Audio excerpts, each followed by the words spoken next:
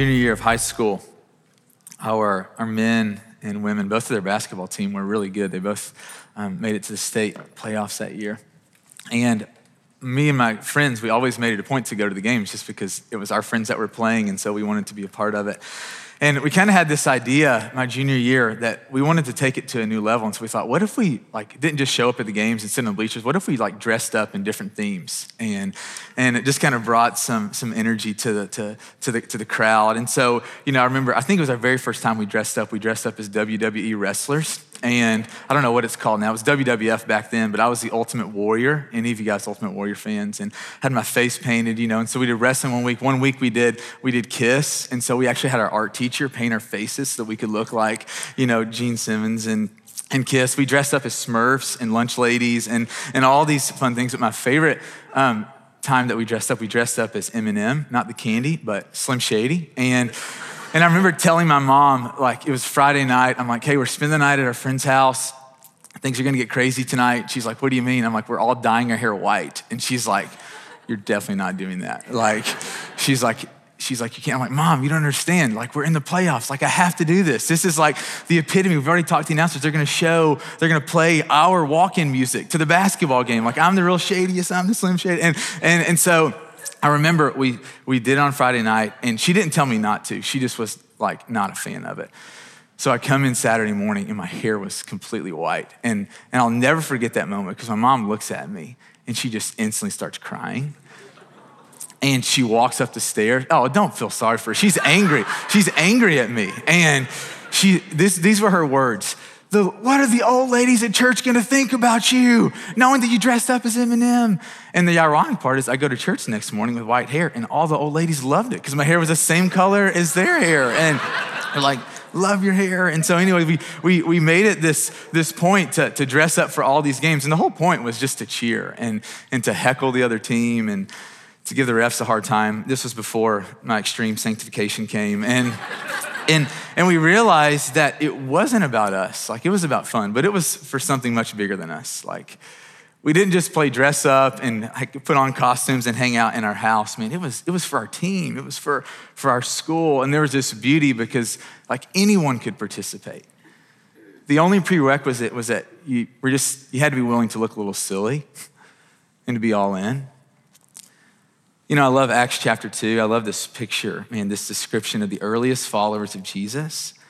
And I don't know about you, but what Chrissy just read, it is so inspiring, so beautiful what God was doing in the lives of these early Christians. And I don't know about you, but I'm drawn to this. I want this for my life. I want this for our community. I want this for Nashville. And you see what was happening is that these people, they understood that they were living for something beyond them. It wasn't just about them having a great church experience. It wasn't just about them getting together and feeling close, man. It was about something beyond them, and that something was Jesus. You see, they understood that, man, that their life was best lived when it was lived beyond themselves.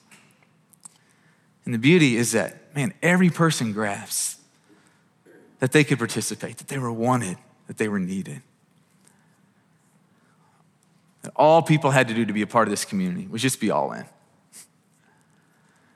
We've been in a series through the book of Acts where we're just literally just kind of walking through the book and the history of the church from the very beginning, from its roots. And if you don't know, if you haven't been with us, if you're new to our church, if you're new to Acts, Jesus Christ died. He rose 3 days later from the grave. He ascended into heaven. He told his disciples, I want you to wait in Jerusalem. The Holy Spirit is going to be given to you, not just for a visit, but to inhabit you. And so the disciples are obeying Jesus. And 10 days later, as they're praying, as they're waiting, Jesus kept his word like Jesus always does. And the Holy Spirit was poured out on every single man, on every single woman that was waiting on him. And then the Spirit, through some amazing extraordinary ways, enables God's people to start speaking in different languages they didn't study, languages they didn't know. Crowds are drawn to this spectacle. They are hearing their own language being spoken. And Peter stands up and essentially he just says to them, Jesus Christ is God. He is God in the flesh, and yet you have treated him and you've acted like he is so much less than that. And it says that on that day, people were cut to their heart on how they had treated Jesus. It says that they turned to God. And on that day, 3,000 people, they didn't want to be Jesus' enemy anymore. They wanted to follow him. They wanted to know him. 3,000 people responded in baptism. And where we begin today is we look at the day after. So what they do after they give their lives to Jesus, after this mass revival, the beginning of the church where the Holy Spirit's poured out and the people of God are becoming alive in God, what did they do? What did they turn their hearts to? And before we get into the practical, because I know so often what we want to do is we see this, and if you're like me, you're drawn to this. Like, you don't come here this morning if God's not doing something in your heart. And so my guess is that you're going, man, let's be more for God. Let's know God more fully. Amen from the train. Let's walk with God. But before we get into that, I want us to see something deeper than that. I want us to see what God was doing.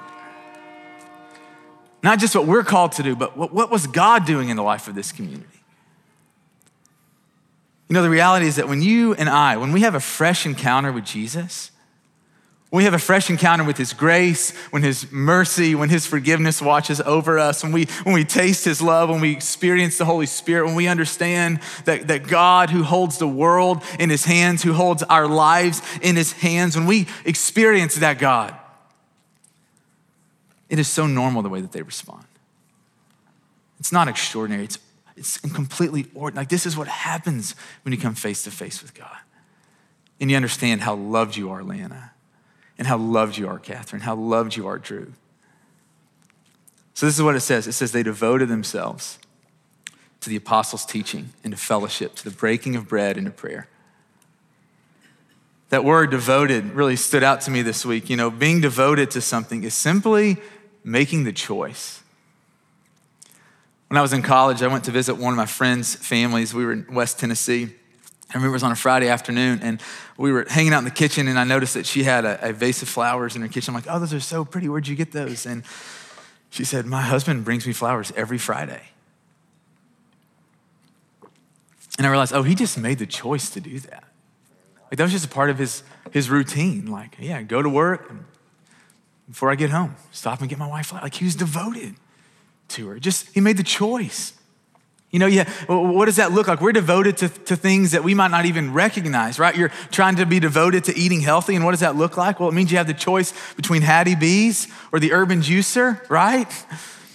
And you all want Hattie B's, but you choose Urban Juicer, right? You just make the choice, right? You're devoted to being more social. What does that look like? It means that you just make the choice to spending less time by yourself. And you say yes to opportunities that come up. Being devoted is simply just choosing, and it's choosing it over and over and over again. It says that these Christians who'd been filled with the Holy Spirit of God, that they were choosing. What were they choosing? They were choosing to be devoted to the apostles' teaching. And we hear that and we're going, what is that? It's Jesus' sermons. I love this quote from Scripture, Matthew chapter 10, verse 27. This is what Jesus said. He said to the disciples, what is whispered in your ear, proclaim from the roofs.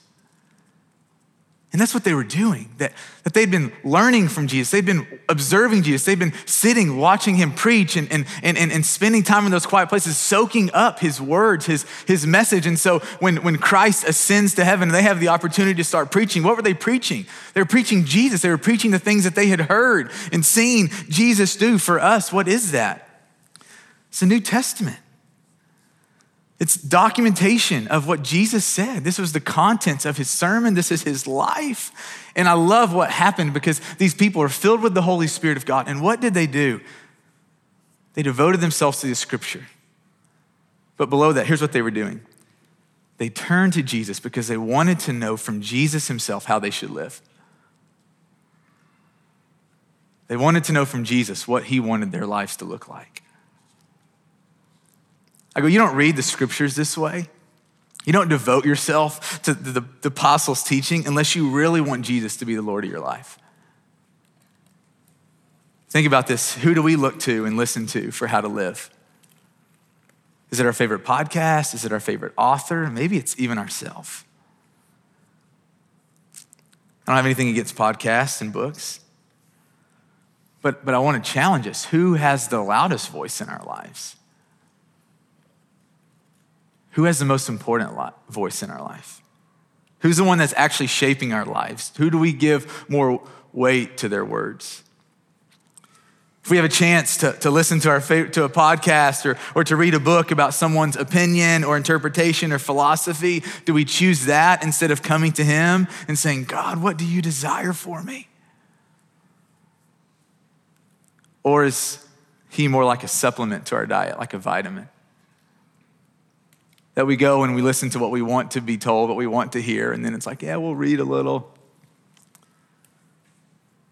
There was a devotion, a hunger for Jesus, for what he wanted, for his will.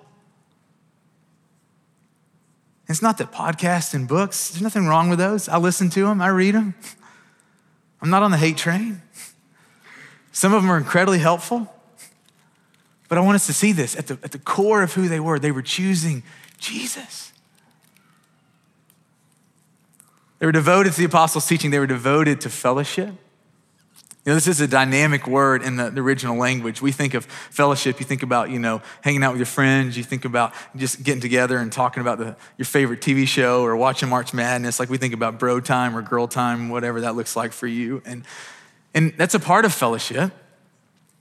But it's so much more. It's what he's describing is this close mutual relationship where everyone is contributing, where everyone is participating, where everyone is sharing. It's this idea of that when you get together, when the people of God get together, the walls of our heart, the walls around our heart, they come down.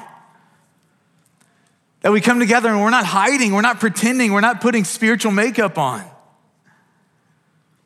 That you know each other. You know each other's fears and struggles and pains and sin and strengths and gifts and weaknesses, and you love each other knowing all those things. It says that every day they continued to meet together. And hear this, they were just choosing to be together. I'm not saying we never need alone time. Jesus practiced that. He modeled that. It's a biblical idea. Mark chapter 1, verse 35, Jesus got up early in the morning. He got away from everyone to go to a solitary place to pray. It's a biblical thing to have alone time. I challenge you to think about how you're spending your alone time. That might not be biblical. But I'm talking about this. They chose fellowship. They chose to be together. For us to choose to be here on Sunday. Man, no one's gonna make you be here. And honestly, it's like you go a long season without going and you kind of forget, like, do I even need this? Right, that so easily happens.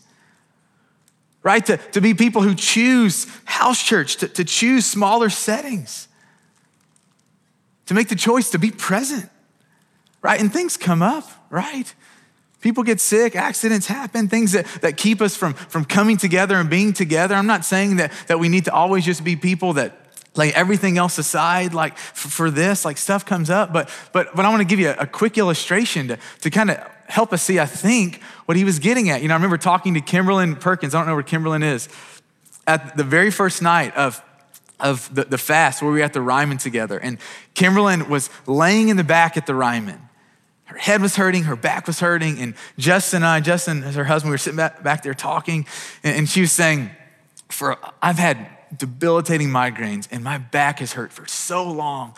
And she said, it's crazy how often it happens on Sunday mornings where it'll be the worst then. And for a long time, I just thought, man, I'm not gonna go to church. And then she realized, she said, no, nothing is gonna keep me from being with God and God's people. I don't care how bad the head hurts. I don't care how bad my back hurts. I want to be with God's people in God's presence. And I'm going, that's what's happening here. That people understood that, man, we were made to be communal people. We were made to live life together. And we have to choose that. Every day they chose to be together. And not just the people that we like being around. That's not noble of us. Not just people who you like and who think like you and who agree with you on everything. No, right, this is what happens, man. We insulate and we isolate and we exclude, and we will never be an Acts 2 church if we live like that.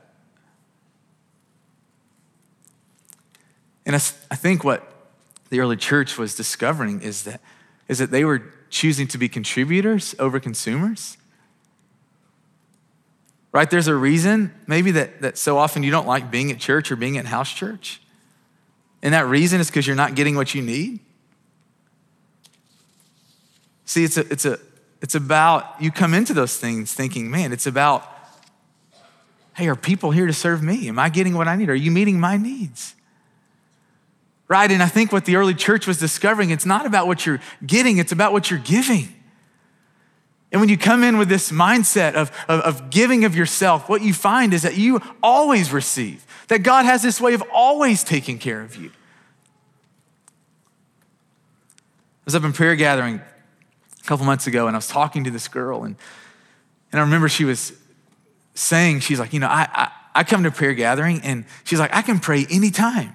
I've got all week to pray. I come up here because I know that there are people who need my prayers.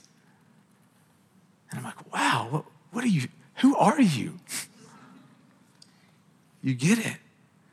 They devoted themselves to the apostles' teaching. They devoted themselves to fellowship, to the breaking of bread. And this is eating meals together. But beyond that, it's having meaningful, Christ-centered conversation. It says that they broke bread in verse 46 and ate together with glad and sincere hearts. And let's not overcomplicate this. They had a culture of hospitality, a culture of invitation. They were leaning into what it means to be a family. This is what you do as a family, right? You eat together. And they understood it wasn't just about biological family, it's spiritual family. For us, man, how do we live into this? And I see us doing this. I see you inviting people to go to lunch with you on Sundays, going out of your way to meet new people and to welcome them into your house church. You invite them over to dinner. I mean, people have invited Courtney and I over to dinner and our kids, and from college all the way to where we are right now. There's something about just that spirit that does rest in our church. And I want to encourage us, let's keep taking steps in that direction. College students, invite people to go eat in the cafeteria with you. People are not going to turn down a free meal. Seriously, but you have to be assertive. You have to invite people. If you have an apartment, if you have a home, invite people into your home. Experience the joy of serving people and the delight of cooking for people beyond yourself. And your conversation might not be just the most meaningful, like Holy Spirit falling, but I'm telling you, when you make a deposit into breaking bread together, God is working in that. They devoted themselves to the apostles' teaching. They devoted themselves to fellowship. They devoted themselves to breaking bread. They devoted themselves to prayer. I'm convinced the more we learn to talk to God together, and not just talk about God, but talk to God, the more joy, the more courage, the more encouragement we'll have. I challenge us to try this tomorrow. And so if you're going to pray and fast with us, hey, don't just do that by yourself. Find someone in this room, and if you can get together with someone in this room tomorrow to pray, do it. If you can't do that, if your schedule doesn't allow, call somebody. You all have a phone. Some of you have 2 phones. Some of you have 3 phones. It's ridiculous. You have your personal phone, your work phone, right? And just call somebody. And I challenge you to pray for 20 minutes. You're like, 20 minutes? What are we going to pray about? Call someone and just try it. What do you pray about? Tell God what you're thankful for. You take a turn. Just tell God what you're thankful for. Confess your sin. You're like, yeah, but what if they judge me? They're not going to judge you. It's going to bring freedom for you to confess sin. It always works that way. You're scared to share, but when you share, the other person finds courage to share, and freedom comes for all. Confess your sin. Ask God for help. So thank God, confess your sin, ask God for help for things that you need in your life, and just pray. And if you pray for 10 minutes and you have nothing else to pray, sit in awkward silence for 10 minutes. Seriously, let God speak. Just listen.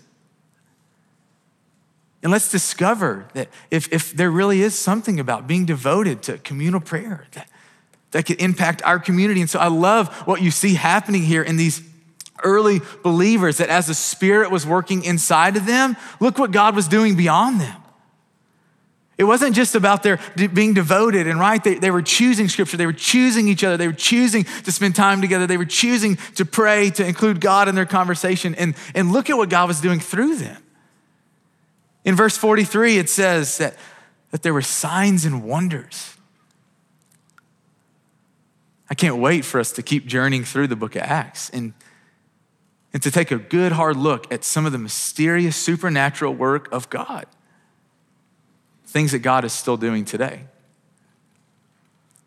A couple years ago, we had a healing service here at Marathon, and I know that some of you guys are here, and in that moment, you experienced complete physical healing. God still works in mysterious, miraculous ways. So often we just don't ask, so we don't see. Signs and wonders says that they were flowing, the supernatural work of God, not just a few, but many. That the Spirit of God was unlocking and unleashing people in amazing ways. The Spirit of God was moving. The Spirit of God is moving in the same way today. Look what God was doing through them. There were signs and wonders. There was generosity. I love verse 44 and 45. It says all the believers were together and they had everything in common. He's not talking about, man, they had all the similar interests and they all talked alike and thought alike. No, he's using verse 44 to set up verse 45, that here's what they had in common, their resources. They sold property and possessions to give to anyone in need. And here's what's so beautiful about this community, is that they were willing to offer what they had to meet others' needs. What's going on there? They valued people more than they valued their own stuff. More than their bank accounts, more than their retirement accounts. They valued people. And I've seen this in our church. I've seen incredible generosity. Every November on our birthday, we take up an offering and we give it to advance the work of God somewhere around the globe. And for the past few years, we've given to India, and Nana and I got to go to India and Brooks, and several other, you guys have been able to go. Dolly's been before, and we've got to go to India. And what's so crazy is that you go to a place like that, and you discover their stories. You know, tomorrow we're gonna hopefully you're gonna choose to fast, to give up food for a time. Do you realize that there are people all over the world who are fasting, and it's not because they get the choice to? It's because they don't have anything in their pantry, they don't have anything to eat that day. And you, because of your generosity, like you go, man, I can set this thing aside, or I can give this away to advance, to feed hungry kids and to advance the gospel in a place that I will never see. And I've seen this generosity. But I wonder if there's more. You know, there always will be needs around us. Always. You know, Courtney and I sponsor a kid through World Vision. Like every month they're saying, hey, there's another need, there's another need, there's always things that we could give to them. And so often we just choose at some point to go, no, I don't want to give anymore. You see, the early church, they understood that it wasn't someone else's job to meet needs, it was their joy. Like, have you ever really sacrificed, like set aside something that you loved? Have you ever sold it? Have you ever made a hard sacrifice of something that you wanted purely for the good of someone else? It is so joyful. It is so freeing to get to be a part of meeting other people's needs. I mean, like it's just a joy. I remember like this time I was going home from work one day, and there's this person that flat tire on the side of the road, and they barely spoke English. And I realized if I don't help this person, they're in a lot of trouble. So I called Court and I'm like, hey, I'm gonna be late coming home. I gotta help this person. And in that moment, I'm not going, hey, who can take care of this so that I can go about my life? No, there's a joy when God gives you opportunities to meet real needs. It's so much better than just watching out for yourself. And I go, I wonder what happens when this permeates us. And we are a generous people. But I wonder the joy that awaits us when we go, man, God, we've got more to give. Look what God was doing among them, signs and wonders, generosity. They were praising God. I love this in verse 47. They were praising God. Is that our lives? Is God doing that in us? Or do we care what the person beside us thinks about our voice? Or do we care what our spouse thinks? Or we care what our kids think? What is hindering us from worshiping God? Do you realize that you praise the thing that you love the most? Maybe it's yourself, maybe it's your spouse, maybe it's your kid, maybe it's your job. You praise that thing. You think about it, you give everything to it. And I go, what does it look like to spend our lives praising God? Just set your heart's affection on God. Turn the eyes of your heart and think about what God has done for you, Brian. The fact that you're a sinner, but because of Christ, you're forgiven. Think about what he did for you on the cross, Danielle. And Sherry, think about what he did for you, Emily. And when we turn our eyes, when we set our eyes on King Jesus, when we set our eyes on our Heavenly Father, when we set our eyes on the Holy Spirit, man, this praise starts to come out. You start to realize, man, I have a sinner. I have walked all over Jesus. I've treated him like he's my servant instead of my Lord.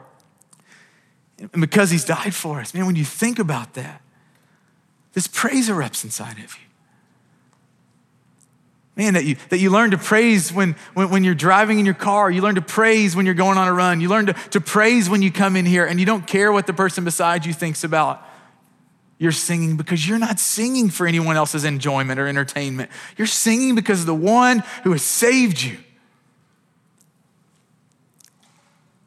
You're praising God. And I love this last thing that we see God doing through this community beyond themselves, that God was saving people. Verse 47. And the Lord added to their number daily those who were being saved. And I want us to see this because it's what God was doing. Only God can save a soul. And my question for us is, here in Southern, comfortable Christianity, here, like kind of the heart, the belt buckle of Nashville, do we want this?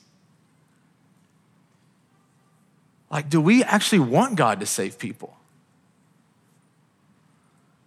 Or do we just want a really awesome kind of worship experience?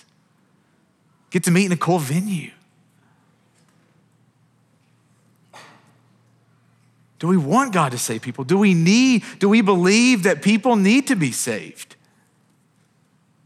Do we believe that we need to be saved?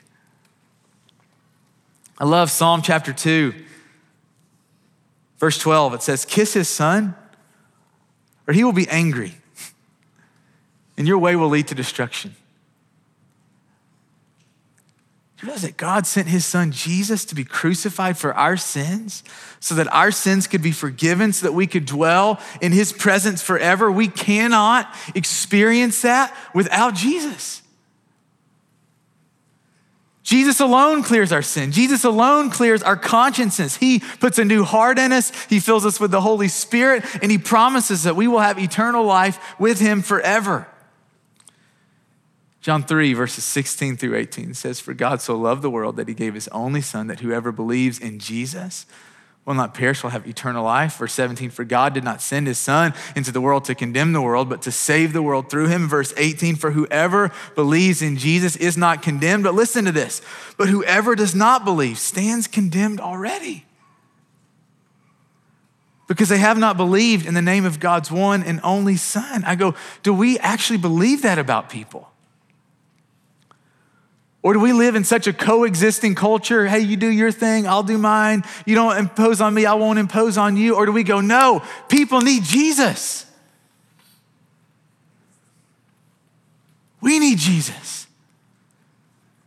We need his salvation. We need the satisfaction. We need the fulfillment that Jesus Christ alone brings to a heart.